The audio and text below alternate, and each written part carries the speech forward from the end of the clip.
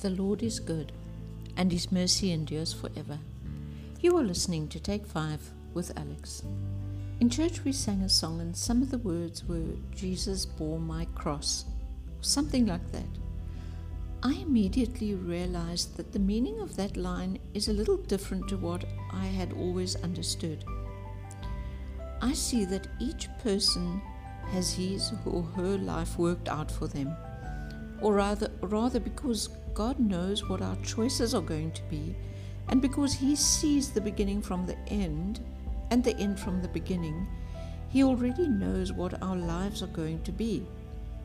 It's like past, present, and future all mixed up into one.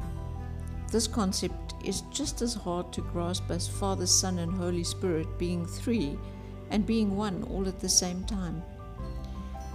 But be that as it may, I could see how each life has certain challenges and hardships that are going to be part of our journey. Most of them are as a result of our own choices. 1 Peter 2 verse 23 to 25, who, when he was reviled, did not revile in turn.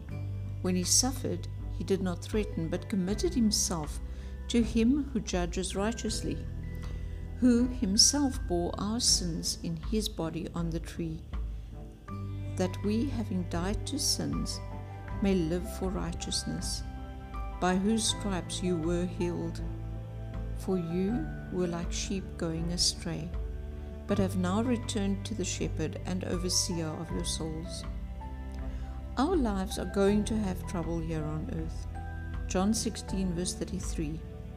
These things I have spoken to you, that in me you may have peace.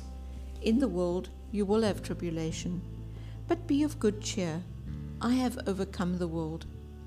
We are not going to escape trouble. Whether we are Christians or atheists, there's no difference. But Christians here have a Savior who has already conquered the devil. If we hold on to Him, and if we truly believe what's written in the Bible, we can cheerfully go through the bad patches in our lives. Jesus carried His cross to the place where He was crucified, on the Temple Mount, the same place where Abraham was instructed to offer Isaac, and the site of Solomon's temple.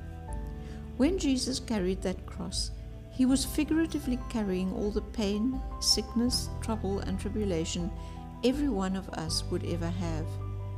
He did something 2,000 plus years ago that is still relevant today. The harder we try and strive and battle to carry our load, our cross, ourselves, the heavier it gets. The more we get upset by politics and world affairs, the heavier our cross gets.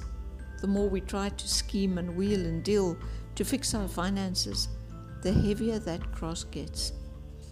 If I have to walk 10 kilometers carrying a 20-kilogram backpack, I'm never going to make it.